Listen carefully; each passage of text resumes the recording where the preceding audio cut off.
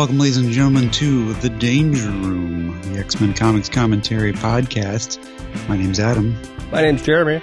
And this is a very special episode of The Danger Room, in which we cover Marvel Comics Presents Weapon X. Yes, sir. This will be an interesting one because the whole 12-part series, which encompasses 120-some pages, if not more? Yeah, there's in the version I'm reading it of, there's an introduction by Larry Hama, which says it's 125 pages. Okay. So, yeah. Is mostly atmosphere. There's a lot of dialogue, but yeah, the dialogue is generally over nothing, the dialogue is enhancing the atmosphere, I guess. Yes, I would agree with that. I was on, before I started reading this time around, because just like you, Adam, I collected these as they came out. I believe I read each part as they came out, and then I never sat down and read them all together. So I think one of our sort of experiments, given the history of Marvel Comics Presents, was to see if put this all together and does it work? And before we jump into it, I'm going to say it absolutely does. Yeah, no, this is like a masterwork. As far as this is probably the best thing to ever come out of Marvel Comics Presents. I would agree. From what we've read up till now, absolutely. The other thing I did a modicum of research. I typed in, because I wanted to know how many parts it was before I started reading it yesterday. I was like, well, do I have to start this at like 9 a.m.? Is it going to be like a huge slog to get through it? Or can I start it at 7 p.m. and just blast through it? The latter was true. On the Wikipedia for Marvel Comics Presents, or this particular storyline, it said that this is more in the vein, or has the atmosphere of a horror film. And okay. I read it. And I was like, yep, this absolutely has, I felt like anyways, the atmosphere of a horror film. Like, you set all these things up, and then everything falls down. And then I was like, yeah, this sort of reading this front to back, right? You definitely have your beginning, middle, and end. You have an epilogue. I was like, this could be a movie. Like, if and when the MCU introduces the X-Men, they should just take this as their blueprint for a Weapon X movie. And just do it. Like, don't get cute. Don't change it up. Just do this. That would be pretty cool.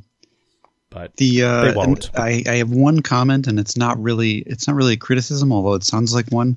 You leave with more questions than you had when you started, which probably isn't a bad thing.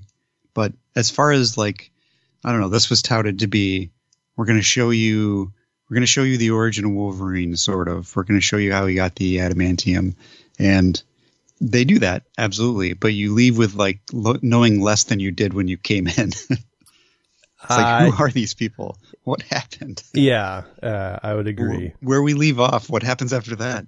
Yeah.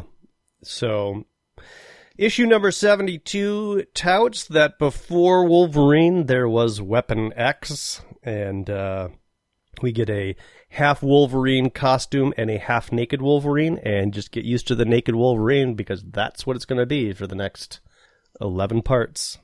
Wait, we never see him in the costume in this, so we don't. That's weird that they would open with. I guess makes sense. This is Wolverine, just so you know. You couldn't put a completely naked Wolverine on the cover, right? You got to bring in some of the people who recognize that costume. I think my favorite part about this series when it was coming out were the covers, the awesome Barry Windsor Smith covers. These definitely were hung on the wall. They're all pretty good. It's interesting that we always complain that as children we didn't like stylistic artwork, but this is very stylistic, but it's also realistic. I've always liked Barry Windsor Smith from that first X-Men 205, which is just gushing with atmosphere. That's the one with Wolverine sort of mindless and with Katie Powers, and she's got to kind of like protect him, and Lady Deathstrike stalking him. It's a great issue. And I recognized that as a kid. Yeah, no, I mean, it looks like, I I don't know. Everything looks good. The perspective, the bodies look good. It looks like a heavily detailed, slightly different, but still very realistic comic. Barry Windsor Smith does everything pretty much. He writes, draws, inks, colors. I guess he did some of the lettering even. Oh, well, yeah, sure. I mean, there's some sketchy lettering to indicate, gravelly voice or whatever. But yeah, the other thing, and I definitely commented on this in that X-Men 205, he loves drawing atmosphere. He loves drawing the backgrounds. He loves drawing skies. We'll have to look for it, but there's very few like solid blue backgrounds, right? There's usually something, unless it's a very small panel, then you might get just a solid color in the background. But if the panel's got any sort of space, he fills it, which is great. Yeah. So this first part is more of a prologue. We don't really even get an introduction to the antagonists. We just kind of see Logan. I don't even know if this is like modern day Logan or if this is, post Department K Logan. It is post Department K Logan, because as you follow through, there is sort of you get a little bit of backstory on where Logan is at this space and time, as well as this kind of introduces you to all the main players. You see the professor, who's looking over Experiment X. His glasses highlight over X-Men, which is our only kind of touchstone throughout this series that this relates to anything. Right. It's a neat little effect, but it doesn't make any sense. We only get one snicked in this whole thing, I noticed. The X-Men doesn't make any sense because it's Experiment X. The professor's glasses highlight X and men, but I feel like, wouldn't men be backwards? I don't know how glasses work. Well, I mean, it's fine. It's for effect. I know it's for effect, but it's Experiment X. The glasses highlight it, but then sort of reverse the X. The nose piece covers up the dash T. No. You're reading it all wrong. The nose piece covers up the PERIM.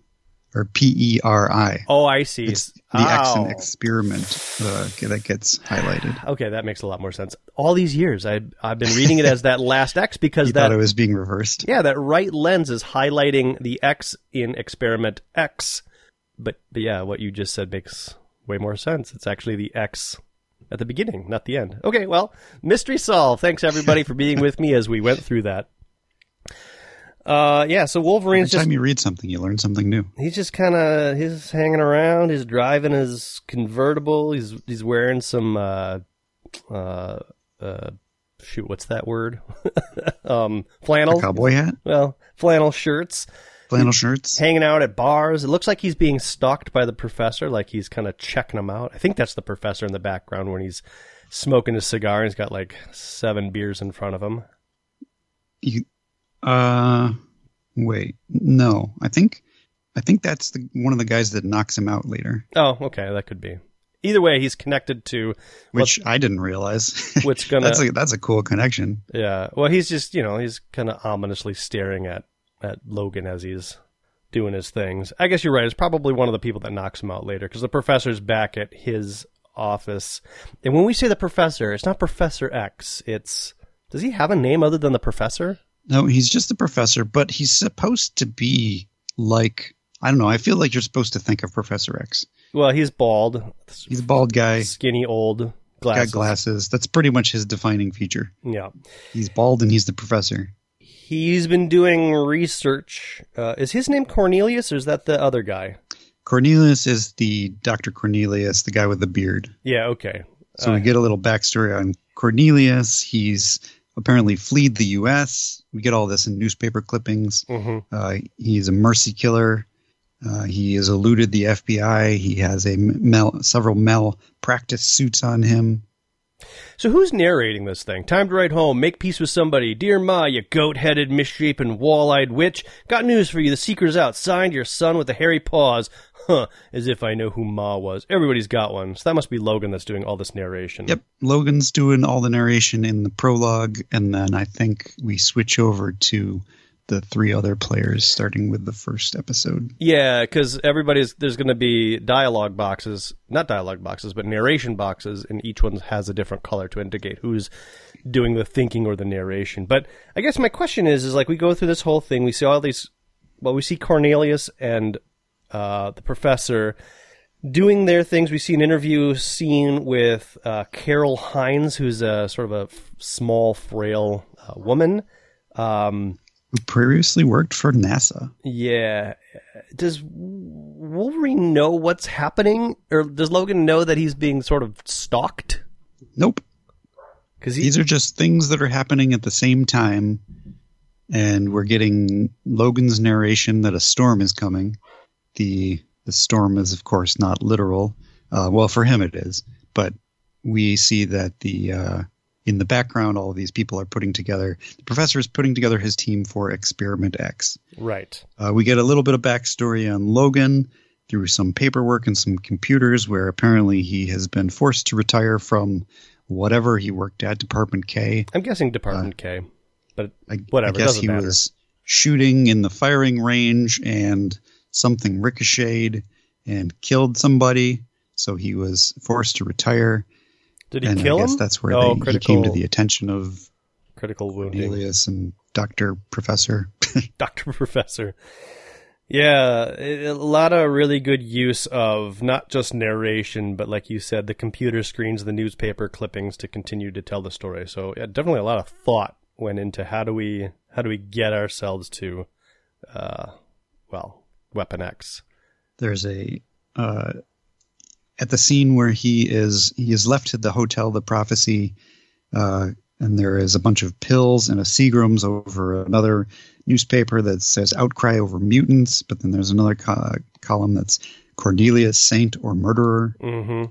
So we're still learning a little bit about what the situation is. I guess mutants is a fairly newish concept whenever this is. You could probably say that this, it doesn't say it doesn't matter, but if you really wanted to put it in a space and time, you could probably put it with the original X-Men sort of showing. Yeah. I mean, there's nothing to tie it to that. But. There isn't anything direct about mutants and what time frame this takes place, but there is like this, especially towards the end, there's this feeling that Logan is a sort of mutant activist and also terrified of mutants sort of thing. Yeah.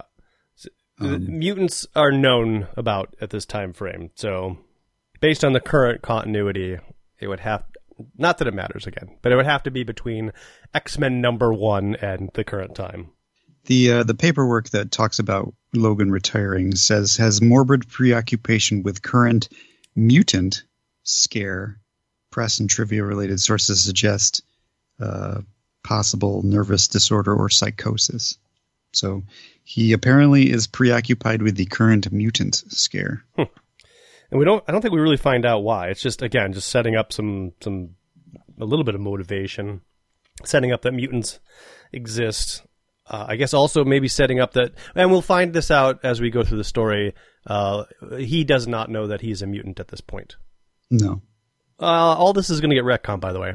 Although I bet he has a vague idea, which is probably why he's obsessed with it. Maybe he's doing because we'll learn as we go through the story that they're like, he probably doesn't even know that, like, after he drinks a whole bunch of booze, he barely has a hangover, or all of these. I think if you have a healing factor, you pretty much know it. Well, if we look at the movie Unbreakable, Adam, Bruce Willis did not know that he had this ability until his son was like, let's put more weights on the barbell. How about more weights and more weights and more weights? And finally he's like, yeah, I guess I've never been sick. I've never struggled with anything. I think you're right. Okay. And then he falls into the pool, and that's his weakness. Just like Wolverine. We get the impression that this Logan at this point in his life is he's an alcoholic. He goes from bar to bar. He gets in fights. He's falling apart. He has no purpose. His life is pretty much sort of not all together. So it could just be that he's not really paying attention to anything. But this is post being forced to retire because of that accident. So I don't know.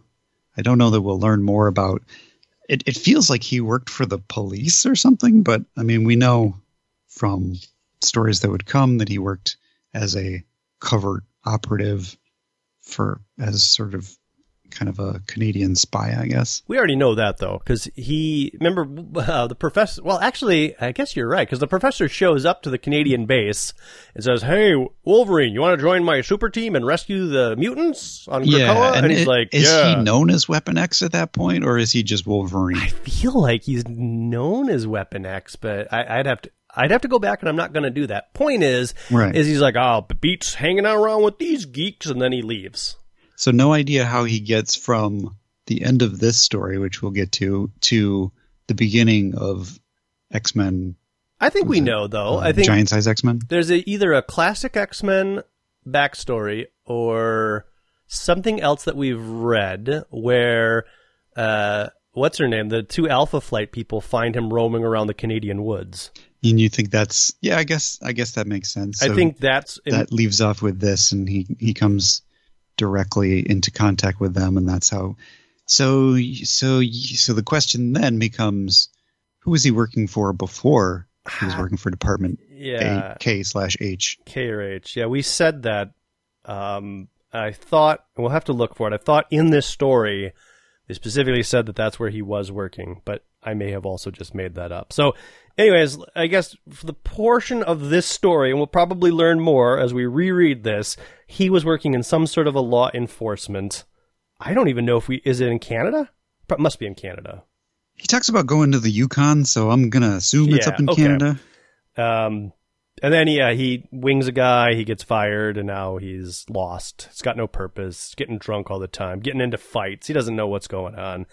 There's this one shot of somebody giving injections to what looks like an animal's mouth, and I don't know what that means. Well, on the next page, you see there's a monkey inside of a similar tube that Logan himself will be going through, and I'm assuming they're injecting this monkey with adamantium. Gotcha. This is the trial. Okay. Yeah. Yep. I don't know why they're injecting something into his mouth. Just because it's a disturbing image, probably. I didn't even connect what that was because there's like a whole bunch of bubbles in front of the, I guess, monkey or chimpanzee's face. I didn't connect the dots that was a monkey. And also, this might just be a dream that Logan is having. Could be. It's sort of hard to tell of like, is he, maybe this whole thing that's happening right now is maybe what he's dreaming about while he's in the adamantium chamber, which is going to happen later in the series. He does have a dream where claws come out of his hand, and he says, it's the same every night, pain and bones and spikes, dagger hands, bloodshot with vile stench and horror. But we're cutting back and forth to the monkey. So I think the monkey is literally a test subject for the adamantium bonding process that I'm going to have to assume it does not survive. So Adam, does this break or have no impact or bearing on the future revelation that Wolverine has bone claws? It's a good question.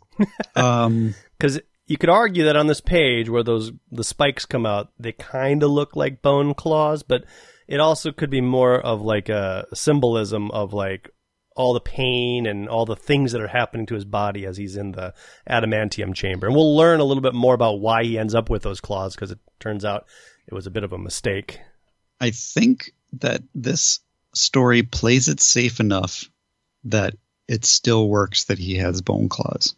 I don't know if the intention was that he had bone claws in this story, but I think with what happens, it works. Yeah, I would agree. I don't think that Barry Windsor Smith conceived of an idea that Wolverine had bone claws or even intended to leave the door open for that. I think in the way that the story's written, when they came back to do Logan or whatever the origin was, they're like, hey, we never really said it wasn't bones. Let's say it's bones. Well, no, I mean, it happens in... oh, you're right. When Wolverine gets his spoilers for stuff that's coming up in our podcast. We've talked about Wolverine gets his adamantium ripped out of him by Magneto. That's when we first learn that he has bone claws. Yeah. And my guess would be, with absolutely no knowledge of this, that Larry Hama read this story, said, well, there's an opportunity for me to do bone claws, because it doesn't really say why there's claws in this. And it doesn't necessarily break anything for me to do that. So I'm going to do it. And it works. Yep. So the team, the Experiment X team, they get all connected to their computers and stuff. And Logan is just gotten done with like a bar fight, or he's woken up from a bad dream, but he's in pain. And then we are cutting back and forth between the monkey, and I think I just assumed that was Logan. The monkey? Yeah. I mean, it's not. Now that you say that it's a monkey, it's like, oh yeah, okay, Logan doesn't actually look like that. I thought it was just kind of like horror or over accentuated hair and face to sort of illustrate pain that he was going through, but the monkey makes more sense. Yeah. So yeah, he sort of ends this with storms coming, hell's coming, lightning strikes the prophecy. Yep. And he smashes the windows. Just like the old geezer said. Who's the old geezer? The old geezer is a homeless man he met outside of the prophecy that he referred to earlier. Where is we skipped over that part. Gotta go back. Gotta look. I don't see the old. We don't see the old geezer. Ah. He just mentions him. Ah. Okay. He says, some drunk bum down the hall told me prophecy is part of the apocalypse. Did you know that? Spat as he said it too. Then he croaked. Happens a lot around here. Yeah. I'm thinking about moving on. Hell is coming, and then the prophecy thing explodes, and that takes us to... He breaks the windows, which I don't think I've ever noticed that before. Marvel Comics presents number 73, which is the first part. Or just page 9 if you're reading where I am. Yep. I'm reading this all in one story in Wolverine Omnibus Volume number 1. Do you get all the covers in between, or is it really just one? You get all the covers story? At the end. Ah, all right. Well, I'll let you know where the breaks are. So the story is just, I mean, you can figure out where the breaks are just by counting the pages. This actually starts at page 1 of this, so it's pretty easy. Yeah. This is the first story in the omnibus for some reason, which seems kind of odd. If you're doing an omnibus and you're starting at the beginning, you'd think the first story would be Origin. Right. But that's not in Wolverine Omnibus Volume 1. Gotcha. Which I'm surprised. So this is where I was trying to figure out sort of the time period, because we see Logan coming out of a bar, and he goes to kind of an old hot rod. He's got an old-timey car. But if you look in the panel where he's coming out, there's trucks in the they're in shadow at the bar. So it's part of his character. He's got an old-timey car because he's an old-fashioned guy. I get that, but like the vehicles are sort of nondescript and in shadow. The truck that's directly behind him sort of has an old-timey look to it. Again, it doesn't matter, but I had questions about where are we in time, but I think we've sort of worked through those. Anyways, these guys just approach him, and the one guy there with the slick back hair and glasses, I think that's the guy that was in the bar. Sure. Casing Logan, and they shoot him with a tranquilizer. We'll find that out later. And immediately he's in the tube. We're cutting back and forth. Yeah, we cut to, we get some blue text overlaid, which we learn that the blue text is various operatives who work for Experiment X. There's something about who shaved the patient. Look at the poor guy. That's weird. I shaved him 20 minutes ago. He was smooth as an 8-ball. So we're learning that his hair is growing back. And then we cut back and forth between the tube filling up with water or whatever goo it is, and the goons taking him out with their tranquilizer. But one tranquilizer isn't going to be enough for Wolverine. Nope. He fights back. And they continue to talk about the tank filling up. It's really neat. It's kind of just intercutting like the initial prepping Logan for Experiment X, intercut with his assault and an eventual takedown. We get color-coded captions for who's speaking, and we don't actually see who's speaking. No. For a few pages, which is kind of neat. Yeah. So you got Dr. Cornelius, who is in orange, the professor, who is in green, and Carol Hines, who is in pink, and then basically various workers are in blue. And there's actually different colors. There's a dark blue and a light blue. It's just to justify that there are more workers that talk to each other. They eventually take him down, and they're prepping all the adamantium. There's some problems, but they're like, don't worry about it. We'll compensate for it. It'll be fine. Don't worry about it. So they keep trying to so we get feed steady. So I think that is the adamantium being put into him, injected, coming through the tubes, lacing up to his bones, and then apparently his heart rate is far greater than they expected it would be. So the adamantium is going in faster than they think it was going to, and then it keeps getting stuck as well. Mm-hmm. Feed impeded. So like they're realizing as they're doing this that his heart rate is going way past that of a normal guy, which is causing the adamantium to go in even faster. At some point, he's like, are we going to have enough? Yeah. And they say, yeah, we should, but let's open up the backup reservoir just in case. Right. We also get that they kind of piece together as this is happening, as they're putting the adamantium into his body, that he has some sort of healing factor, which is it's done pretty well. We're kind of learning it as we go. Mm-hmm. And at some point, Carol Hines says, well, I don't know how important this is. Seems silly, but Mr. Logan's hair has almost entirely grown back in just 20 minutes. And you kind of look back through the panels and you see that the hair has been growing back slowly. Yes. Just kind of a neat detail that I hadn't even noticed until she said it. Yep. Didn't you say that Logan was hurt last night? Yes. Then where are his wounds? So the professor, I guess, doesn't even know at this point that Wolverine's a mutant. No, he definitely doesn't, because he leaves the room to go make a phone call, which I believe takes us into the next issue. And we get this phone call in the next issue where he is talking to a mysterious other person who is the actual source of the project, I suppose. We never learn who this person is. We don't. But we do learn that the professor didn't know that Logan was a mutant, but apparently this person behind the whole thing did. And there's things that are not being told the professor. We can get a little bit about the professor's character, about how he is super embarrassed by this.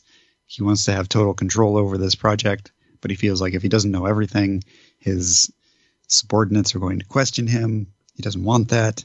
He's a very uptight guy. The opening of this third part of Weapon X, I want to say, is like the peak Barry Windsor Smith. You got Wolverine just laying amongst all of these cables and cords and all these boxes or buttons or flashing lights in the back. So much detail, but the detail doesn't detract from the subject, which is Logan. It's great. Yeah, the art of all of the characters is consistent and well done, and this is just like, I feel like this is what happens when you give somebody time to take their time to tell their story, to figure it out. You end up with something good, whereas he probably had this whole thing finished before Marvel Comics Presents number 72 came out. Right, but it takes place over the span, I mean, it was released over the span of probably 6 months, I would guess, maybe 5 months. But yeah, I mean, he only needs to turn in 3 pages every 2 weeks. Obviously, they're not turning them in as they're publishing them, so this story probably... I think that my feeling is that he did this whole, like he said, I'm going to do a Weapon X story, and they were like, go ahead and do it. And he was like, I'm going to turn it in when it's done, or I'll when it's done, I'll turn in particular pages. But it feels like to me that he did everything beforehand. Yeah, because it's continuous. It continues to flow. There doesn't seem to be any kind of breaks that we've talked about with Marvel Comics Presents, where you get 8 pages of a story that just feels like they're filling in. Writing 8-page stories is difficult. Right. This doesn't feel like an 8-page story ever. This feels like a 125-page story that was completed well before they started publishing. Right, and it's not padded out. But I will say, every 9 pages there is a cliffhanger, and so that no, absolutely. He totally wrote it into the formula. Yeah, but if you don't have the issues, you don't even notice that. Exactly. Right. And that was the biggest complaint about Marvel Comics Presents up until now, is that it seemed like part 2, the first 2 pages would be a rehash of what happened in part 1. Part 3, the first 2 pages would be a rehash of what happened in part 1 and part 2. And you're like, okay, come on. Where there's no rehashing here whatsoever. We just pick right up where we left off. And sometimes we pick up a couple months from where we left off, but it never feels like an 8-page. It never feels like 8 pages of a story. It feels like a continuous whole narrative, which we haven't gotten anything like that so far in Marvel Comics Presents. Barry Windsor Smith, I think, trusts his audience to be able to keep up, which is nice. Maybe the very first Wolverine story by Chris Claremont, issues 1 through 10, but I don't even think that one was. I think that had filler too. Oh yeah. I don't remember them, so. So the professor comes back and he says, Logan's a mutant. He has some kind of superhuman power to regenerate damaged tissue. He could be immortal. I totally knew that the whole time. Yeah. Oh, yeah. I'm totally in control. It looks like he's kind of got sweat beads on his nose and his mustache. He's definitely sort of, this is going a little out of control. I thought this was my project, but okay. Let me. Yep, this is mine. I knew this. I knew all of this. Trust me, everybody. So we cut forward to a scene. So we're still cutting back and forth with Logan in the tube, but now Logan inside of a room. And someone who has yellow text is communicating with Dr. Cornelius and saying he just woke up. And that's the picture that you were referring to, where he was just kind of sitting in a room filled with wires and buttons. And this person, apparently it's his first day on the job.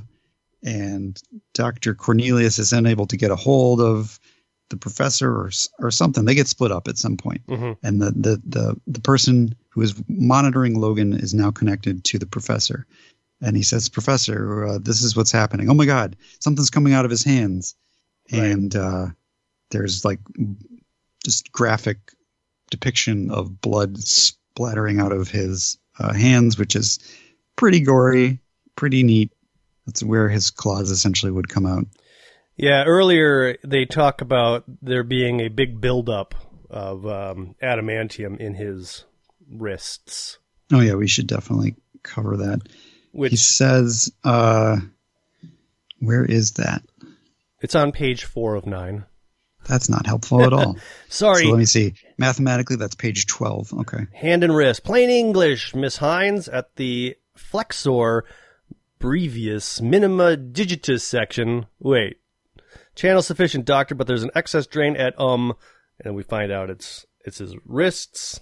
So yeah, it's very unclear what is happening. That there just seems to be an excess adamantium buildup in his hands. Right. Now, we could postulate that that's because he has bone claws that we don't know about, or we could just say that this is the origin of his claws and they just happen to be a happy accident. Right. And there weren't bone claws there. So, I mean, it doesn't break anything. Nope.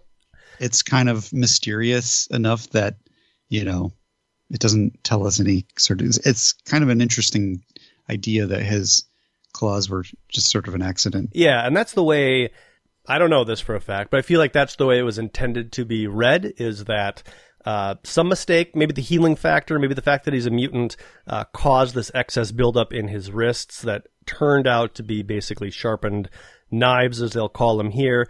But then there's a lot more in the story about like all the problems that these claws end up causing and how they have to deal with, it's just like bursting out of his hands, causing the blood that you talked about a little bit earlier. They're sort of uncontrollable, like they all just come out, and they're like, well, let's work with this. And then they build in the ability to manipulate them independently. They really go into depth, and I know I'm getting ahead of myself, but they really go into depth about like the mechanics of how they work, which we haven't really talked about, or none of the writers have talked about up until now. Yeah, there's a neat detail later where they kind of talk about the housing. Yep. Which is neat.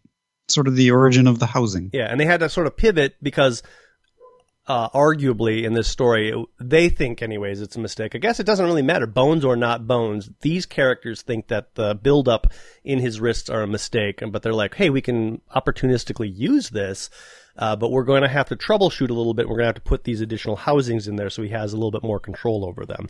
Yeah. So it's neat. It's really well thought out. So back to the room that Wolverine's, or I guess Logan's, blood is coming out of his hand. Someone is watching him. He's like, oh, he must be in terrible pain. Should I go in? And the professor's like, no, not yet. Just keep me posted. What's going on? And he's got a visual of what's going on. And he's got spikes coming out of him, right out of his hands. What shall I do? And then the professor says, why don't you go in there and help him out? I bet he's in pain. And the professor knows what's going to happen. Yeah, he's absolutely... He's plotting. He'll do this a lot throughout the series. Like, he basically wants to see what can we get out of this experiment X. And yeah, the new guy goes in there to help him out, and Logan kills him. Yeah. Because at this point, he's just kind of a mindless, uncontrollable creature with now claws. And the professor just wanted to see if that's what would happen. So it's basically an experiment on top of the experiment. He's like, why don't you go in there and help him out and make sure you close the door behind you just to be safe. Good lad. Yep. And he ends up killing the guy. Cornelius discovers. He's like, oh my God, what happened here? What's happened to him? He's murdered the boy, covered in blood. Those knives from his hands. He looks like a mad animal. And you get to the professor who's witnessing this whole thing. And he says to himself, magnificent. Yeah, he cuts out. He's listening to all of this. Looks like claws. Kid's a real mess. Too late for that. Too late for anything. And then he clicks the thing off. He doesn't want to hear anymore. And he's like, yep, that was a great test. Magnificent, as you say. He looks very proud of himself here. What a cool killing machine that I have developed. Which takes that was at the end of another issue? Yep, that takes us to issue number 75, where the professor meets up with Cornelius.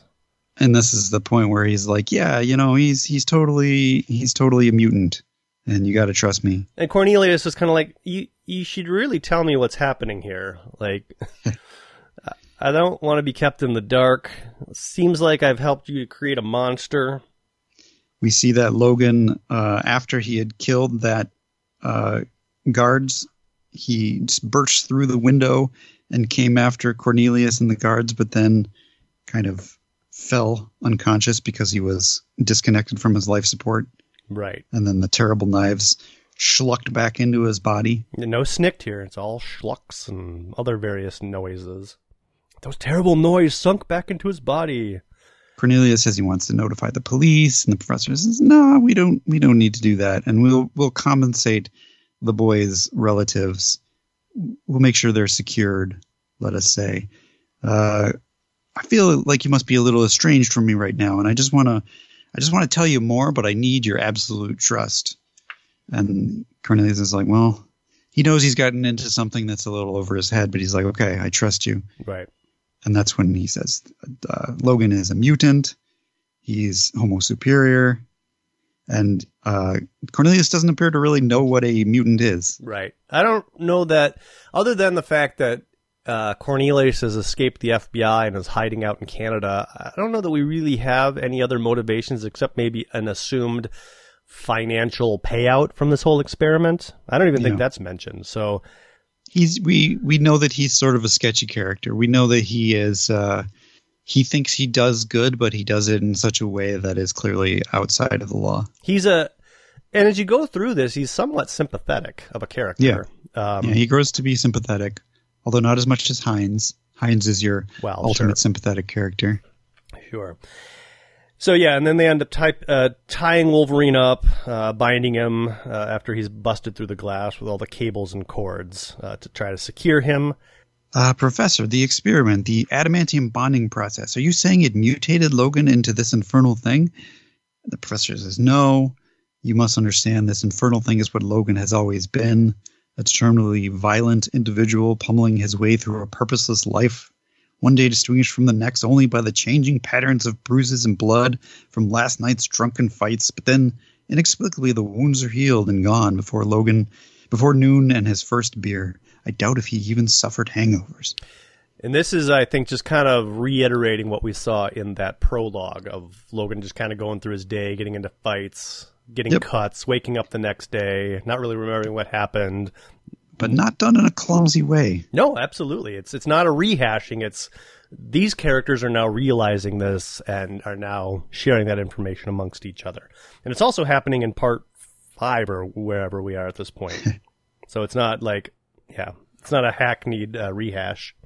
All his years, Logan has suffered this, suffering a destiny that tore him from his guts outward, battling a fate decreed him by nature. He became a government agent, so he was a government agent, and was ideally suited to the danger of the work. He had nothing to lose, not even his godforsaken life. Shot, stabbed, beaten in the course of duty, recklessly seeking the honor of dying for his country. How pitifully desperate he must have become. But now his demon is free, released by the intervention of Experiment X. Cornelius mentions the knives in his hand, pure adamantium, the professor says. Haven't you heard what I've been saying? They're not knives, Cornelius. They're claws. Again, is that happenstance a mistake, or is this bonded to bone claws that they never mention? Which is fine. Both of those are fine. Logan, who is in the room with them, wakes up, and they immediately gas him because they're terrified of him. We need gas now! Lab 5! Haste! Haste!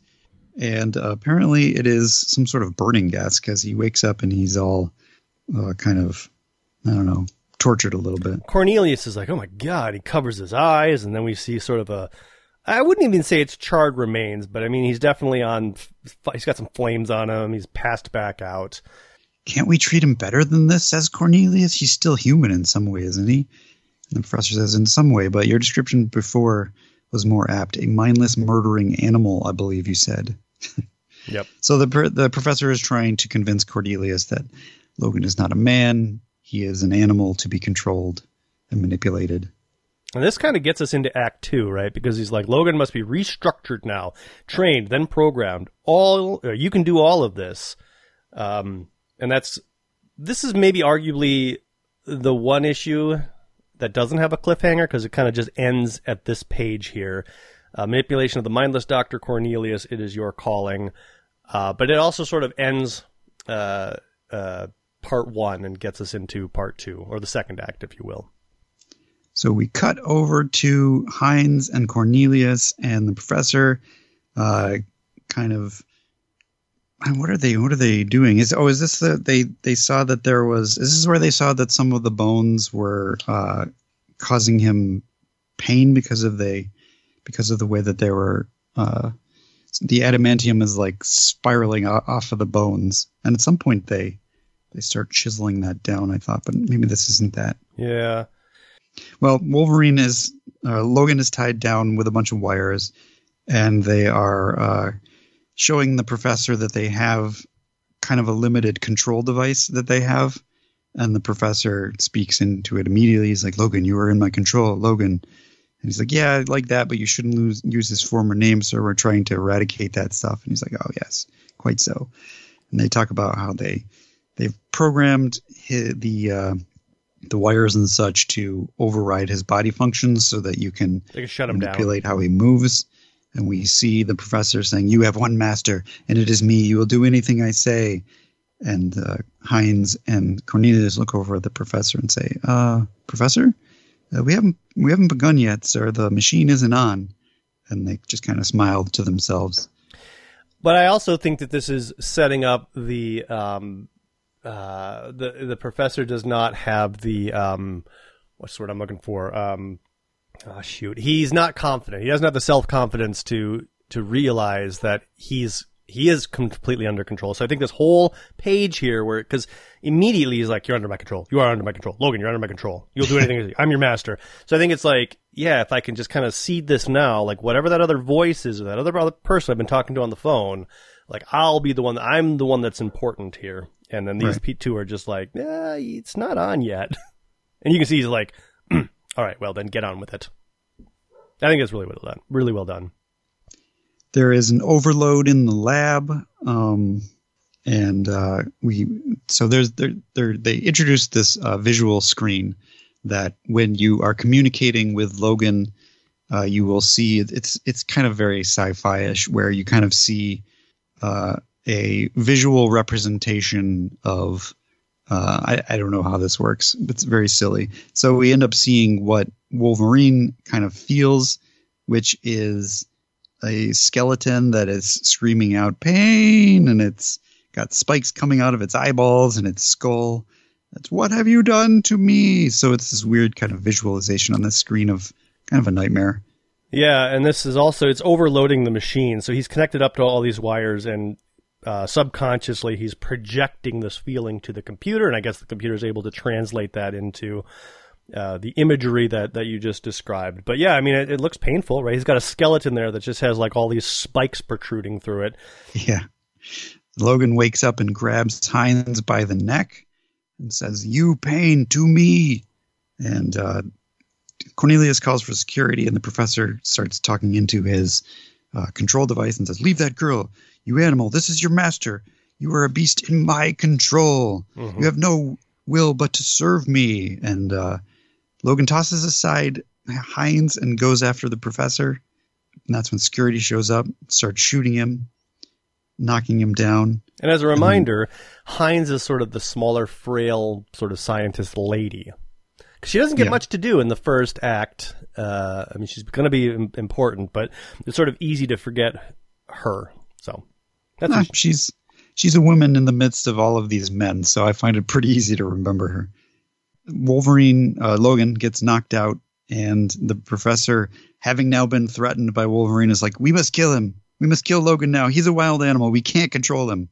And Cornelius now has to talk him down. I feel like Hines has an interesting character design where not only is she short, thin, in general small, but she's got a very non-traditional haircut. She's got short hair. Short hair, kind of like a bowl cut type thing. And I'm sure that's done on purpose, but it almost kind of gives her maybe like a childlike appearance. I'm not sure if that was the intention. Don't know either, but you know, in comics, right, when you draw your lady, you usually give her hair, like long hair. Well, you're right. She is, I guess, to your point, not a traditional comics lady. Right. She is a traditional real life lady. Right. So yeah. But I think that's done intentionally, and not just like I'm progressive and not drawing a sexy babe scientist. I'm drawing a real woman.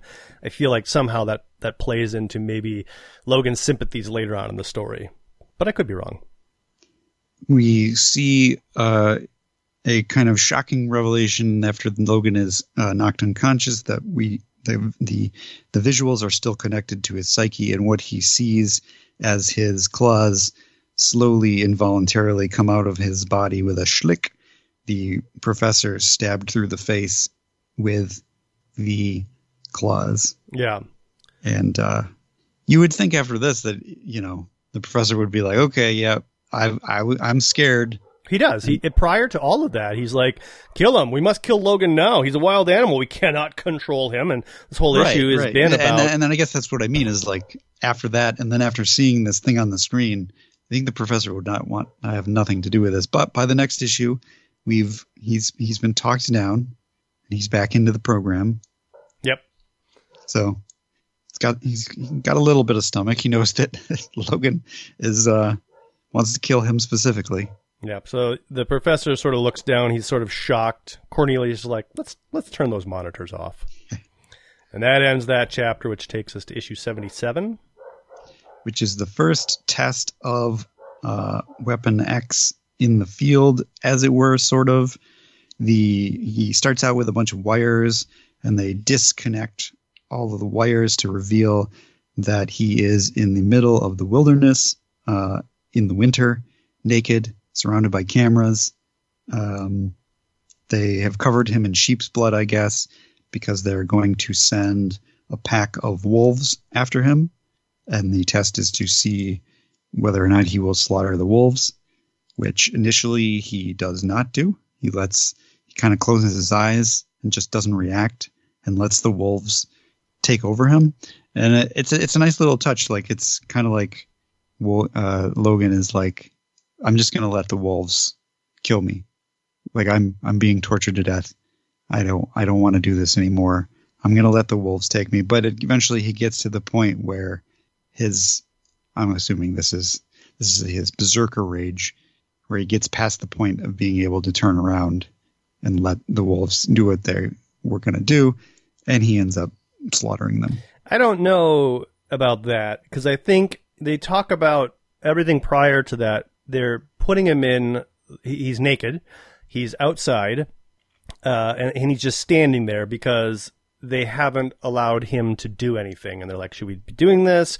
It's really cold out there. He's going to freeze to death. He's covered. He's going to get destroyed. And then somebody says, wait, it's coming through. The epinephrine is rising, 86 to 90%. He's fighting back. So it's like, I feel like they've sent the command now to Logan to fight back. And then, yes, he goes into his berserker rage and takes care. But I think the reason he's not fighting back... I don't think they're sending anything through. I think they're just monitoring what he's feeling. Because like at first they're just like, do you have data for me? Everything reads. Like he knows the wolves are coming. He's just not reacting. Yeah. I think they're allowing Logan his opportunity to do what he does. And his choice is to let the wolves kill him. That was my take on it, at least. Yeah, I don't know. One of the two, but he eventually does go into his berserker rage, starts slaughtering all of the animals. Hines is like, hey, can we stop this? And the professor's like, no. He does scream, and someone, the professor says, listen to that feral roll, the bloodlust. Gentlemen, we have succeeded. And Cornelius says, I don't think that sound is bloodlust, Professor. I think it's pain. And the professor's like, whatever. Sounds great. Yeah. He does slaughter it, continue slaughtering the animals, and Hines does step in, as you said, and says, can we stop it now? Save the animals? And the professor's like, no, let the animals save themselves. I'm enjoying this far too much.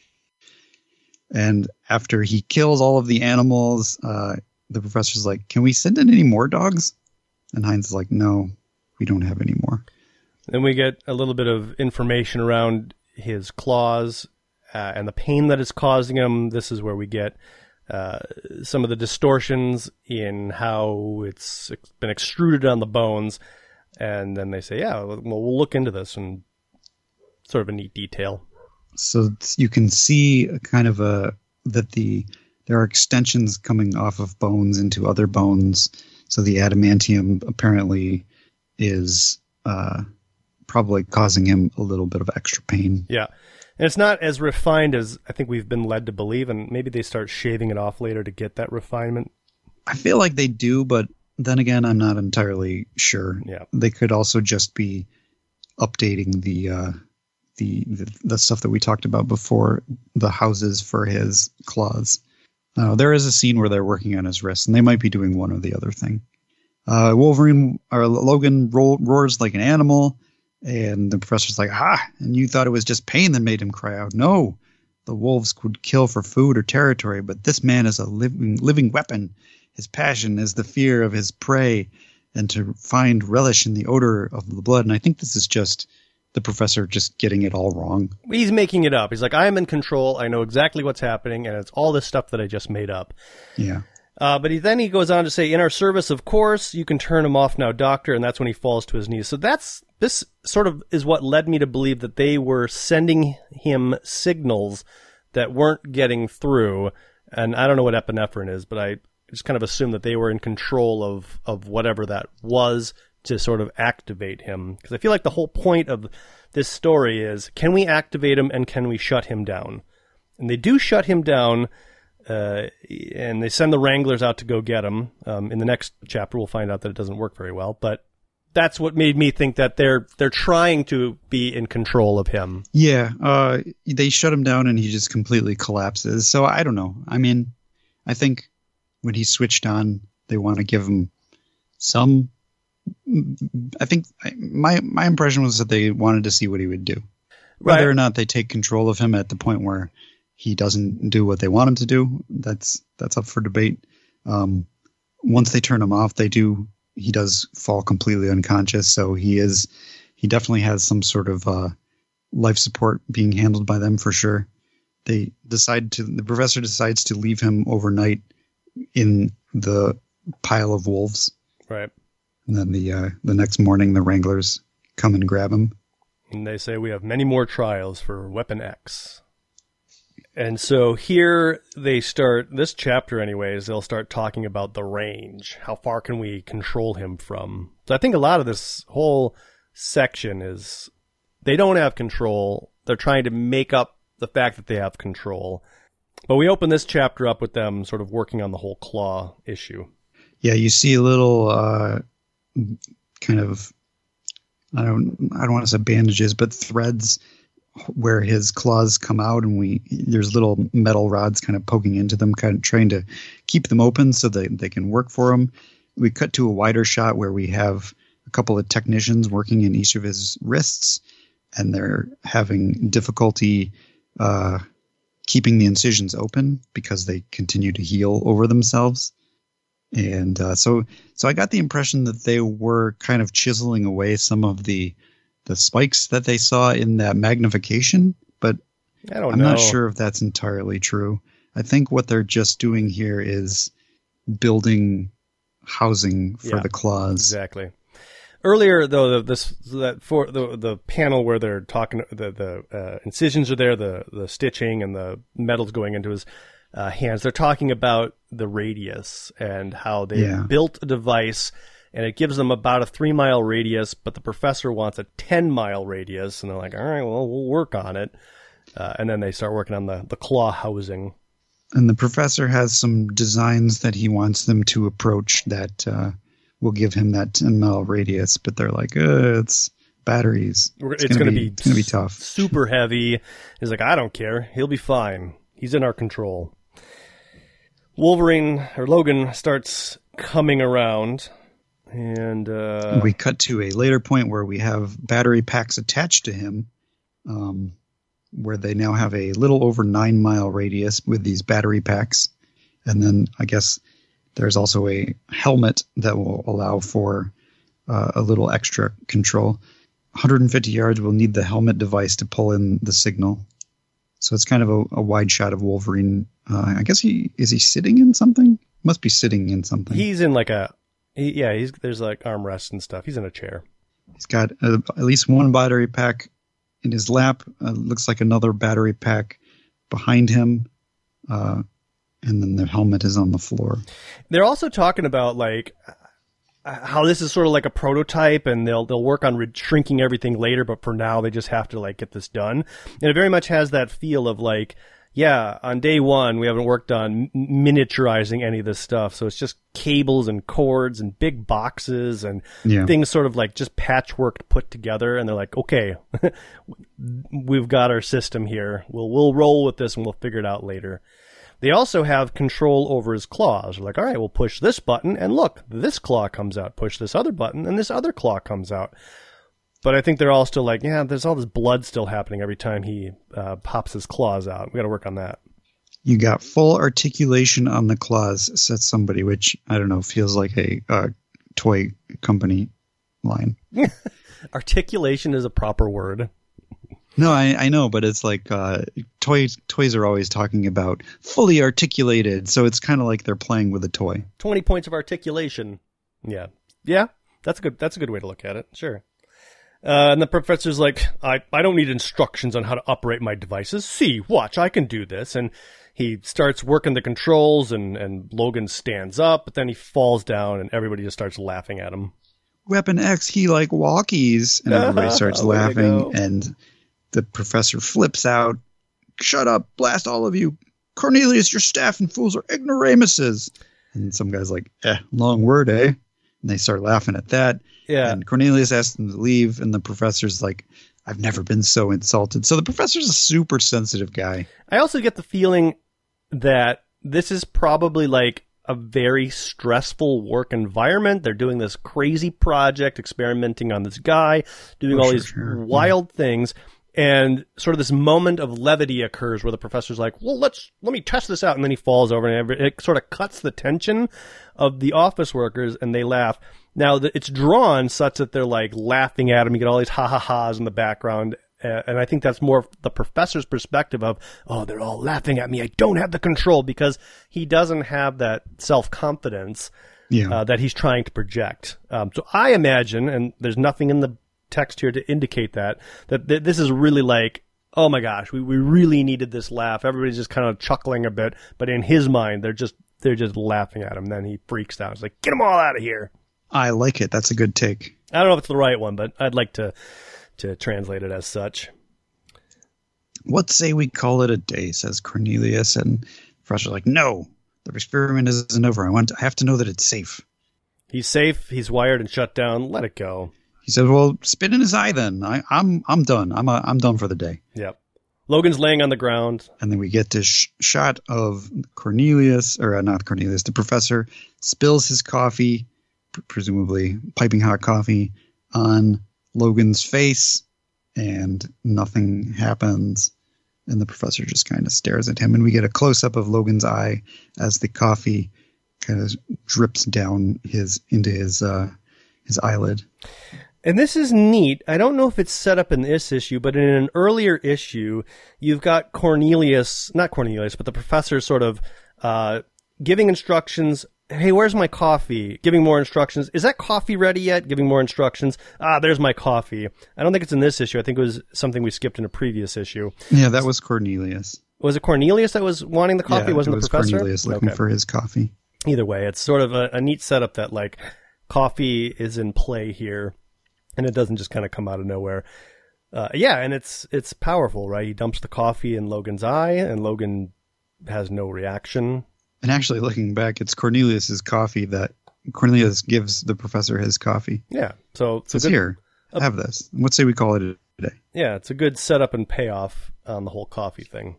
And I don't think it happened in this issue. I think it was one of the previous issues. Yeah, no, it was like issue 2 or the second or third. Not saying it's the same cup of coffee, but just establishing. Oh, absolutely not. A character likes coffee. It's been probably months. Would reasonably have this coffee. So I like little details like that. So the next issue number 79, the cover of this, only cover I'm going to talk about is the Wolverine with his claws and the helmet. Sort of what they were trying to go for in, was it X-Men Apocalypse? I think so, yeah. Yeah. Which good for them for trying. The only scene in that movie that I liked. It comes off very silly in real life. At least I thought that scene was stupid. I loved it. But, it was probably the best scene of the movie. It's the only scene I remember. Stupid. I didn't think it was stupid. I thought it was awesome. We cut to inside of the issue, and we get to see the full Wolverine. He's got 3 battery packs hanging off of his kind of waist, and he's got the helmet on. And we are still in the dead of winter. There's several cameras out, and we are doing yet another test of Wolverine. He's downwind. He has the scent. Claw extrusion. Right hand. He pops his claws. Shrunk. We still need some kind of terminals there. Something to keep the flesh apart. Make a note, Heinz. Yeah.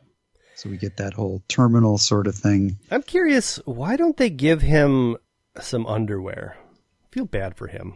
It's probably the professor is like, he doesn't need underwear. He's an animal. We will treat him as such, not give him the dignity of clothing. Does he have underwear in X-Men Apocalypse? Yeah, that's a good question. I don't remember. He probably does. Those cheaters. I feel like Hugh Jackman is the kind of guy that's like, I'll get naked. I'm 50. Have you seen what I look like? But anyway, I don't remember. So yeah, it's a bear. He cuts the bear's head off. It's a great success. Superb. Bravo. 21 seconds. An utterly impeccable killing. The weapon is primed and perfect. Yeah, that was pretty hot stuff, Professor, but I don't know. The helmet, it's cumbersome. It cuts his vision. 30% both sides. The battery packs, they're nearly 10 pounds apiece. Everything's so clunky and in the way. It's not optimum. It's not what we planned. Shall I retract his claws, Doctor? Yeah, I guess so. Go ahead, Heinz. And we get a schluck. Or a shuck, one of the two. It's not a snicked. But we do have the weapon in control, Doctor. That is what we planned. Oh, no. Bring Logan in, boys. The gist is that Cornelius wants to do a little more test work, and the professor is like, "No, we're ready. We're going into action." And Cornelius says, "For what?" Right. To eliminate. We're ready. What is the greatest dangerous game of all? And the Cornelius thinks about it and says, "A Bengal tiger with a stick up its." Man, of course, man. interrupts and says, "Man, of course, man." It's like, well, we don't have any of those in stock right now. It's like, well, we'll have to get some. You're not serious, are you? Now Cornelius is kind of like, what are you talking about? Yeah. This isn't what I signed up for. And he said, yeah, the professor's like, I'm deadly serious. Cornelius is like, do you know what you're saying? Like, I'm not cool with this. He reaches for something. I'll be in my control room, but, I guess he's just kind of reaching out to the professor to be like, wait, we're not done with this conversation, are we? Yeah. We're not really going to go find a man, are we?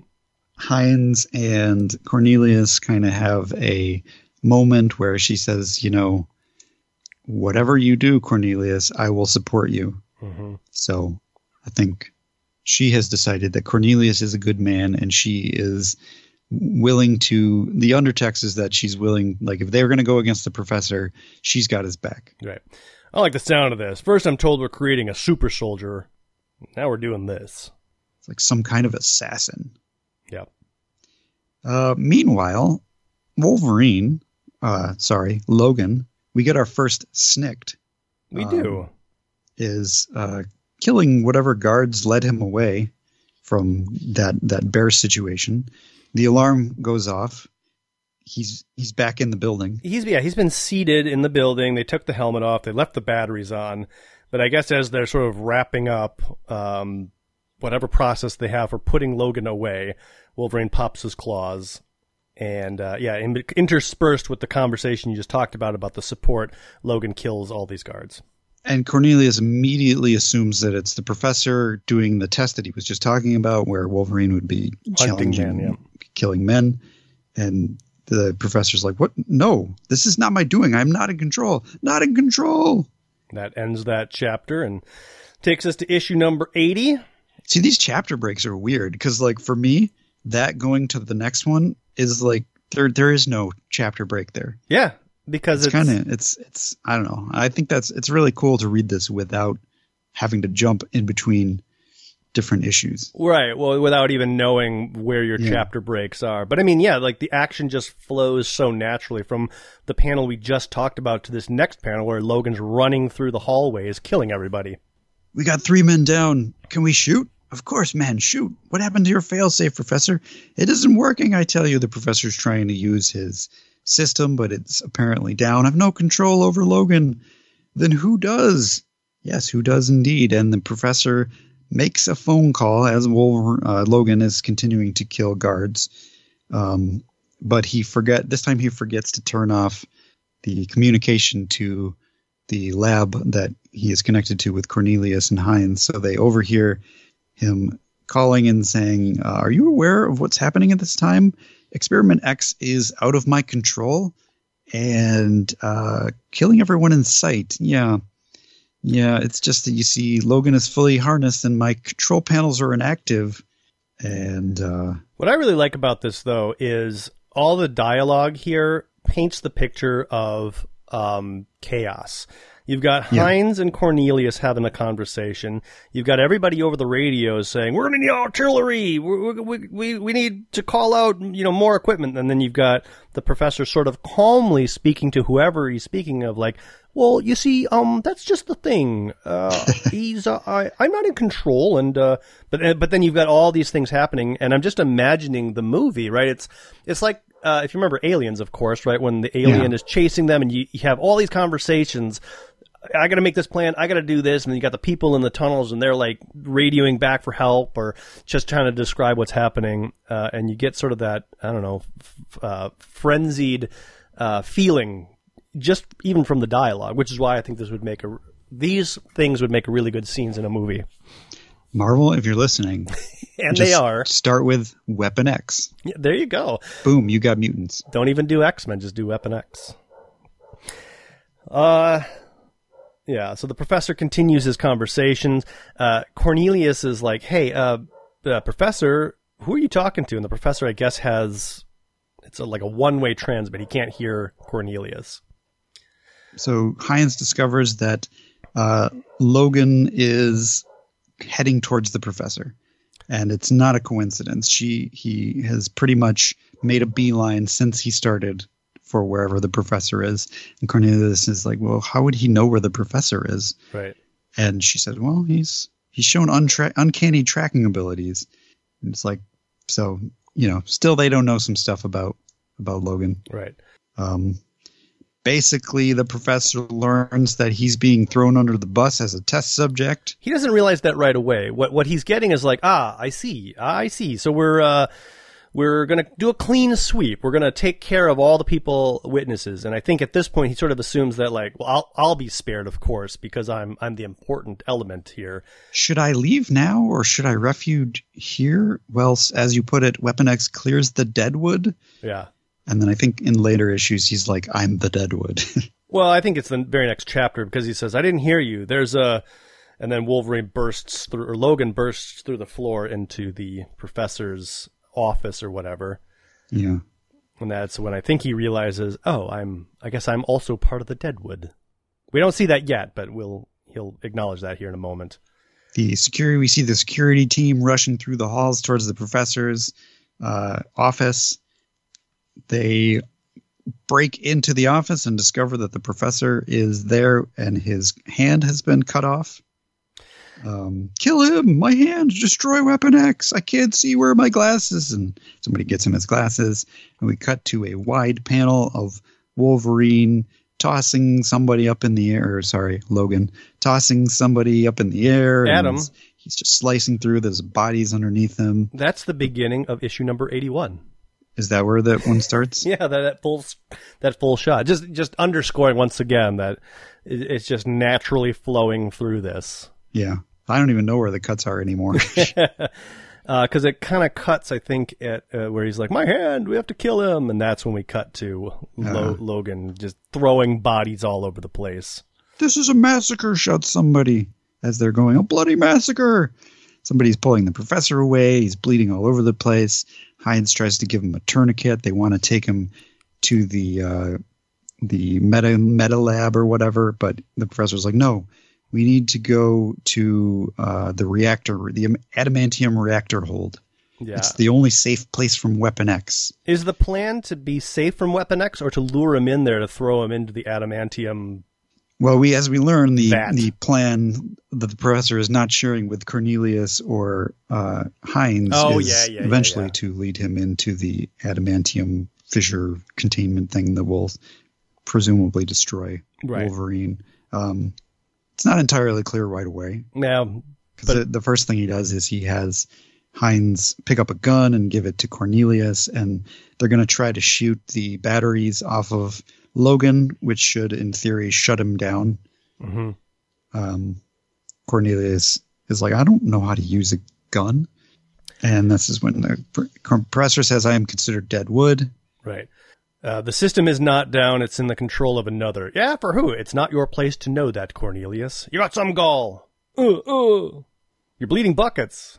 So then they wrap up his severed hand. Logan, meanwhile, is on his way towards them, still tracking after the professor. The professor attempts to contact the higher-ups. Says, are you surprised Logan didn't kill me? Why are you doing this to me? I'm not part of the rabble. You must know that. Answer me, please. This is the professor. Please respond. God, oh God, I beg you, please answer. Don't let me die here. And Cornelius says, I can use this gun. I can. Yeah. I can shoot the power packs off, just like you said. Logan is breaking. I'm just going to say Wolverine from now on. When I say Wolverine, I mean Logan. Yes. He's breaking through the walls. Power cuts out, and Wolverine enters, I guess, through the ceiling because there's like blood dripping on the professor's head. Yep. All burn up. Dead wood. Blow, die. And the Logan is standing over the top of the professor and screaming. Rawr. That ends that chapter. Okay. Just shoot him, says the professor.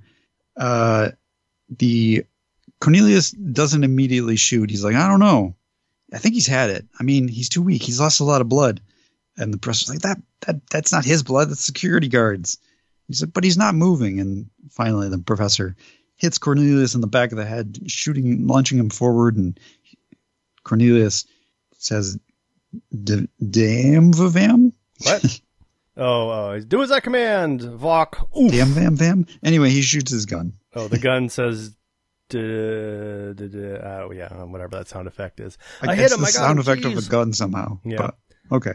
I'll take it as what it is. He's still alive. This is incredible. He does shoot Logan several times, and Logan falls down. I get him. I got him. Jeez. The power, Cornelius. You have to get the power packs. Shoot away the receivers. And Cornelius, and this is just kind of, high adrenaline moment, so I'll give him a break. But he's like, he's still alive. That's incredible. Yep. He's seen him be alive through so many things. You'd think that Cornelius would have smart enough to not approach Logan at this point. But again, it's a high adrenaline situation. I don't think he's seen him get shot with a machine gun, though. So that would be surprising, I think, to anybody to see a human. I feel like they've shot him before. Yeah. Like, haven't the guards shot him at some point? I don't know. I don't think so. But anyways, Cornelius gets too close, and Logan wakes up or gets up and stabs him through the guts. Cornelius is dead. Oh, yeah. Hines and the professor, they run away. Hines is like, we got to go back, right? Because we've already established that she's sort of sympathetic towards him. And the professor's like, no, he's dead already, stupid woman. Let's go. Get away from me. I couldn't help him even if I wanted to. But we have to get to the reactor. Yeah, so they make their way to the reactor. And they're going to purge the core. We could at least save the complex and labs and data records. Of course, Hines, after all, what could be more important than the memory of Weapon X, which feels like a reference to Wolverine not having any memory, but as we'll learn later, not necessarily. Yeah. And so then we find out a little bit more about, like, why did the professor want... Well, the professor throws Hines into the reactor, and she says, he's like, don't break your neck on the way down, using her as bait so that he can escape. Logan will, in theory, go after Hines, and while he's killing Hines, he can push the button, I guess, and drop maybe the adamantium on his head. But at this point, or maybe a little earlier, Logan has started doing a little bit of narration. Has he? He knows this man in a memory, a dream of dying. What color is his text? His text is white, but it doesn't have any arrows. I couldn't help him if I wanted to. I must get to the reactor. So that's him thinking, I know this man in a memory and a dream of dying, just like you said. Yep. And so after she falls into the reactor and Logan bursts through the door and heads towards Hines, that's actually where this chapter ends. Oh. Mr. Logan, she says, I don't know if you can understand me, sir. Good woman, beg. Or, good God, woman, don't beg. You are living the last few moments of your pointless existence. Don't waste them cowering and pleadless to a mindless animal. I can't stand physical pain. Please, I beg you, kill me quickly. And that's when Logan actually speaks. He's like, I understand you. So maybe enough of his healing factor has kicked in that he's regaining some of his senses. You don't matter to me. I want. And he looks up to the professor. The professor pulls the purge, which causes some sort of fire and explosion, almost definitely killing Hines because we don't see her after this. Burning Logan's body. The professor calls his whoever's in control and says, "This is the professor. Experiment X is destroyed." And you treacherous son of a! And he slowly starts to realize that, wait, the purge chamber, the fire is diminishing. It's like, oh my God, yeah, you're controlling the fission gate, aren't you? Is there nothing you cannot do? He's still trying to exert his control, right? I am his destroyer. Do you hear me? I beat him. Yeah, and then he shuts down the mysterious person shuts down the reactor.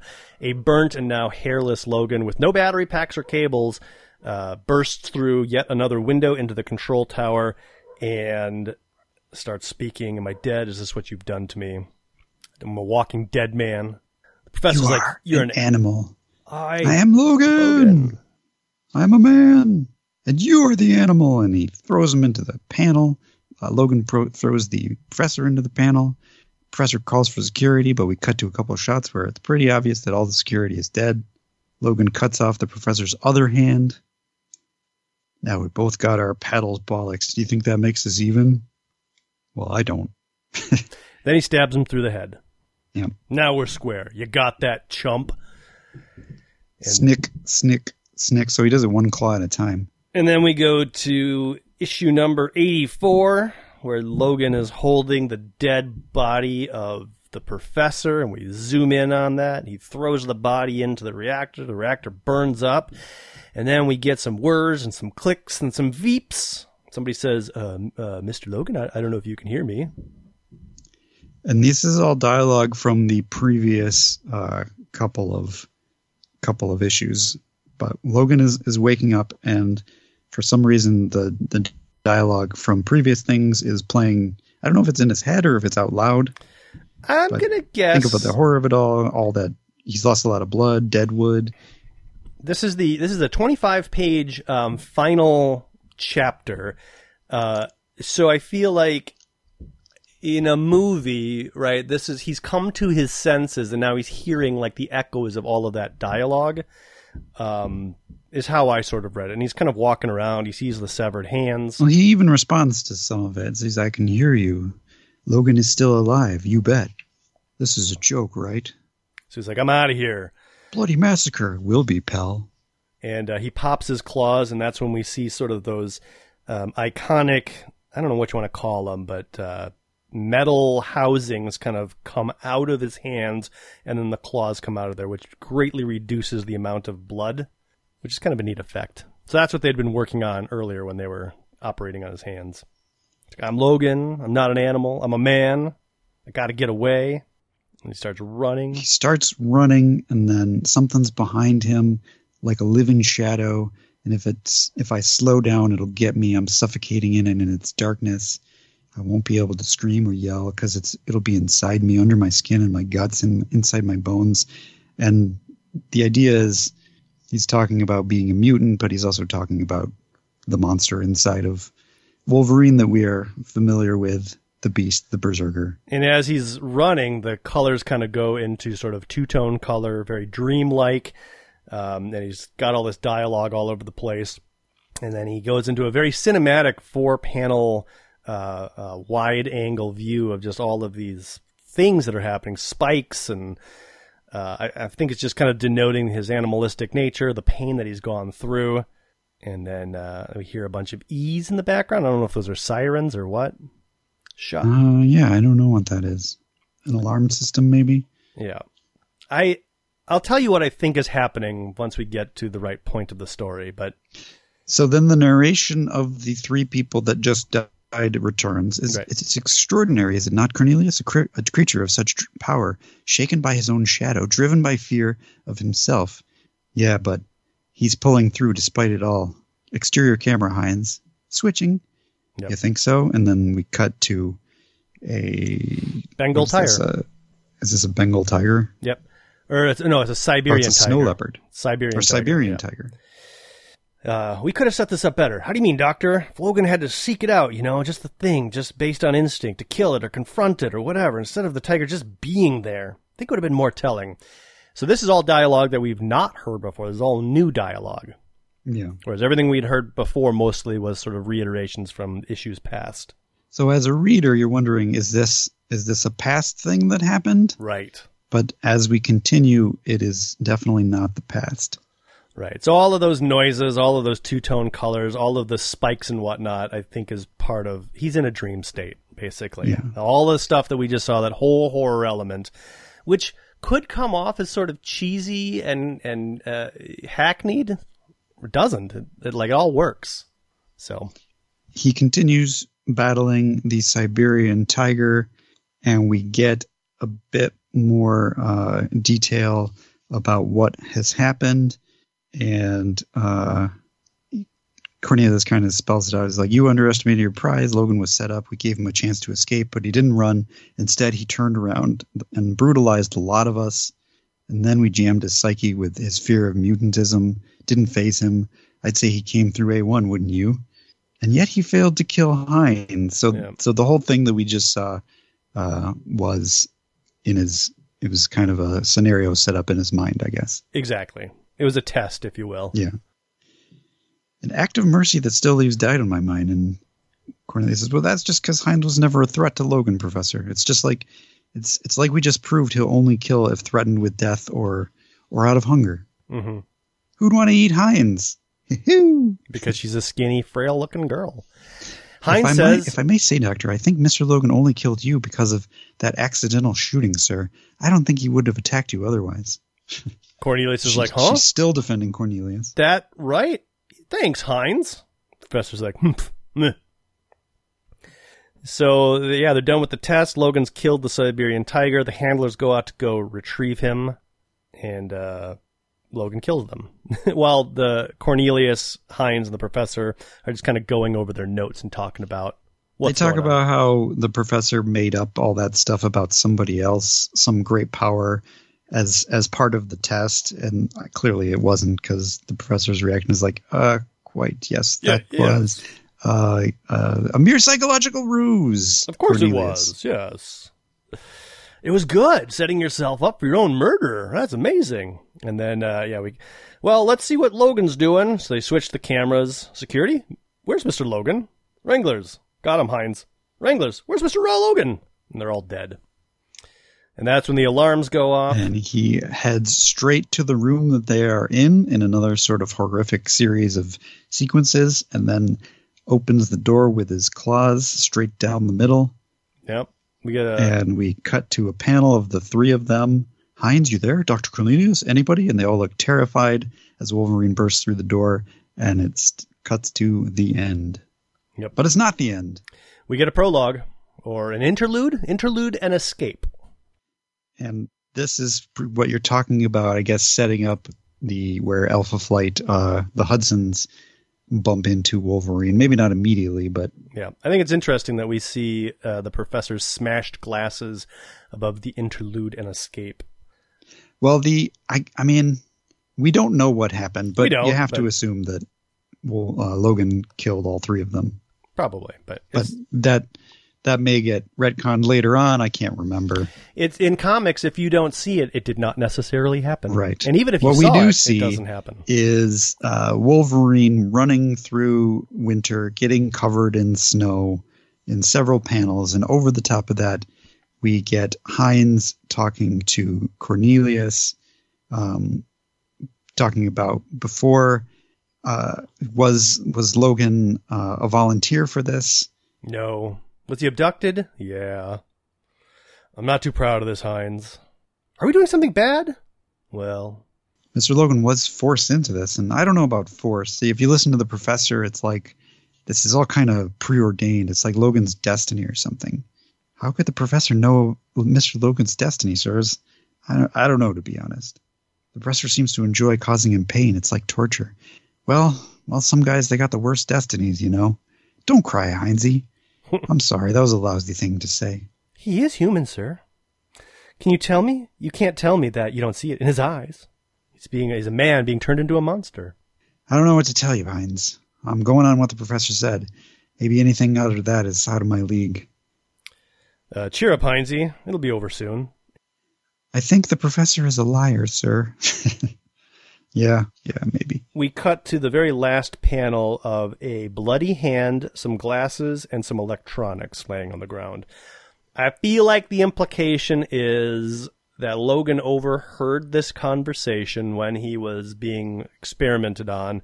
He is running through or walking through the Yukon or the Canadian Great White North, and this is right after... And we don't see it, but I think this last panel sort of indicates that, yep, he killed all of them, and then he ran off. But we don't know Or that. maybe he just killed having overheard this conversation, maybe he just killed the professor. I think this conversation, though, is midway through the story. Oh, no. I don't think the conversation is now for sure. Yeah. Okay. The conversation is definitely something way back. But to your point, it could be something that he overheard right a while back, which maybe gave him reason not to kill Cornelius or Hines. Sure. But that could be. Maybe not. I'm just speculating here. I don't know. Well, I don't know if these characters ever come back. Yeah, it's a good it's a good story mechanic, right? To leave it open-ended like that, to set up all the motivations and create a little bit of sympathy so that you can have that debate later on. I think we can all safely assume that the professor was killed. We don't know that for sure.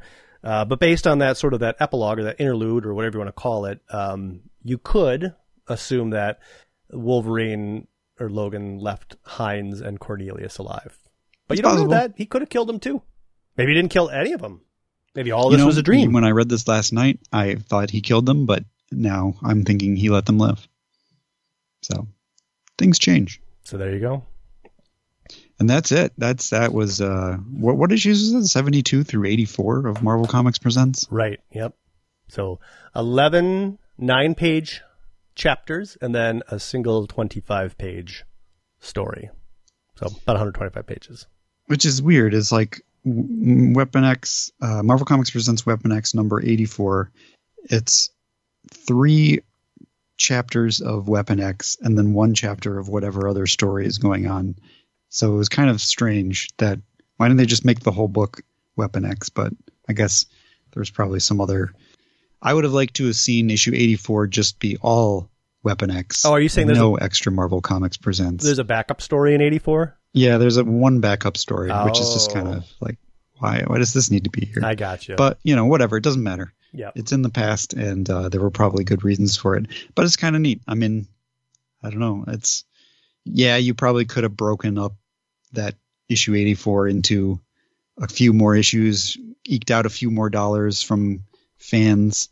But like you said, that the last kind of chunk all goes together. It's sort of the prologue that everything that happens after Wolverine supposedly kills everybody turns out to not be true, and we get sort of a secondary ending, and then we get a third ending, and it's just like Lord of the Rings. No, it is not just like Lord of the Rings. Maybe they asked Barry Windsor Smith to do 9 more pages to fill up the book, and he's like, nope, my story is done. And they're like, well, shoot, all right, let's do some crappy backup story. Yeah, who knows? Or they wanted to use issue 83's 9-parter and bundle that together, and then you'd only have 11 chapters, but I think it works far better to kind of end with him murdering everybody, leaving us wondering for the next couple of weeks, well, what is the last chapter going to be? Everybody's dead. Yeah, probably. And then after the end of it, you're like, oh, is there any more story to tell? Yeah. So that's a cool idea. Anyhow, Weapon X. It's good. Yeah. It's good stuff. We did not do it justice in describing it because you gotta just read it, I think. Yeah, it's a visual masterpiece, and it's hard to like describe how great the art looks, and how quick or how engrossed or engaged you get into the story. Like, I was just reading it, and I had some other stuff to do, so I was just like, well, I'll read another chapter. These are going. I'll go read another chapter. Because I was going to like do some of it in the morning, some of it in the afternoon, and I did end up taking like an hour break between a couple of the chapters, but it was more like, I'll just, like when you're binge watching a show on Netflix, just one more, just one more, just one more, before you're like, man, it is 2 a.m. and I got to work tomorrow. Wasn't that bad, yep. But that's how fast I kind of read through it. So highly recommend everybody go read it. Stand by my claim. That is the best thing to ever come out of Marvel Comics Presents. Yes. Is it the best thing to come out of Marvel? No. Top 10? Maybe. Probably. It's pretty good. It's pretty good. It's pretty great. Yeah. Even though, I mean, like I said before, there's not really much of a story there, but it's just a fascinating sort of, I don't know. Like you said, it's super engrossing. I think I agree. But I mean, if an experiment like that really occurred, I don't know that you would have, a whole bunch of plot twists and change. Yeah. I think, because this just kind of was like, here's a thing that happened. Some interesting things occurred during it. There really is no, like, what do we get out of that? Other than, you could argue that we got Logan to the forest, or the snow-covered forest in Canada, where he meets up with Alpha Flight. Maybe. Well, it's kind of like the Rogue One conundrum. It's like, so Disney decided to go back and fill in the gaps of how so-and-so got the Death Star plans, a story that we never needed. And we probably never needed this particular story, the story of how Wolverine gets his adamantium bonded to his bones. I think we need that story. But at the same time, it was, it was well done. So look, I'm going to, the best thing, in my opinion, to come out of Disney Studios as far as Star Wars is concerned is The Mandalorian. The second best thing is Rogue One. I said it. You really like Rogue One, huh? I want to preface this with the best the best thing since Return of the Jedi. The best thing since Return of the Jedi that's been released has been The Mandalorian. The second best thing was Rogue One. Now, does that mean that I really liked Rogue One? No, but it just means I liked Rogue One. Is up there. It's okay. I liked Rogue One. And maybe it's just sort of the, oh my gosh, we get some Star Wars. I can't wait to watch this Star War. And then I watched and I was like, that was not bad. I liked that Star Wars. And then you immediately back it up with everything that came after it. And you're like, yeah, that was good. I liked that. I agree. It was a story that didn't need to be told, but they told it. The things in Rogue One that I could care that if I was to be the editor on that movie, or had any creative control, I would have cut out Leia, I would have cut out Darth Vader, and I would have just ended it with them blowing up. Boom, movie's over. Episode 4 happens. Yeah, but it doesn't matter. It really just doesn't matter anymore. Nope, it doesn't. But the point I was trying to make is that this story, regardless of the fact that we didn't necessarily need it, it is still really well done and engrossing, and everything you want in kind of a piece of this sort of medium where it's like it ticks all the boxes, regardless of the fact that did we need it? Doesn't matter. I'm gonna agree and disagree all at the same time. I think that Wolverine is such an enduring character, a mysterious character that they keep talking about throughout his run in the X-Men. He's got these adamantium bones; they're unbreakable. He doesn't know where he got them. He doesn't remember much of what happened. All of that leads to, the fans kind of being like, we want to know, where was he before the X-Men? Where did he get these adamantium bonded bones? This is certainly things that I wanted to know. And to your point, nobody was asking about the Death Star plans. So I agree, right? As much as I liked that movie, there was no we must know how did they get those plans, because who cares?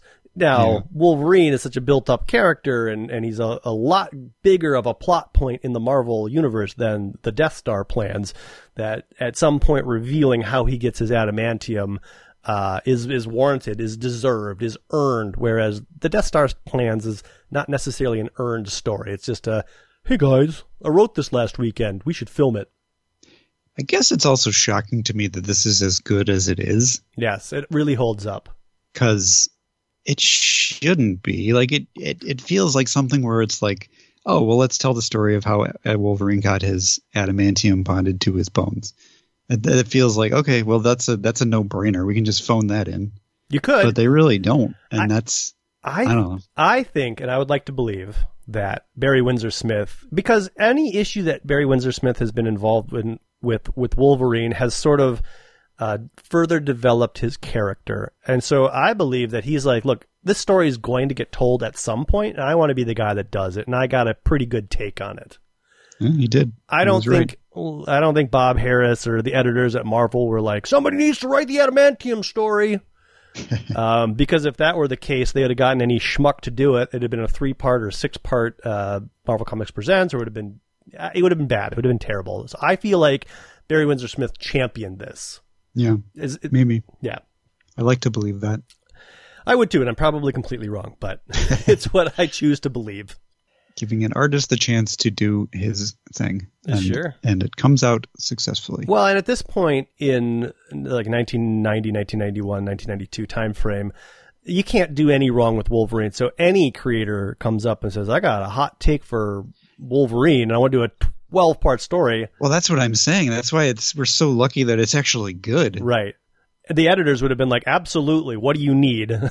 You can have anything you want because Wolverine is the hottest property we own right now. Yeah. So. Could you have him cross over with Spider-Man? He's also popular.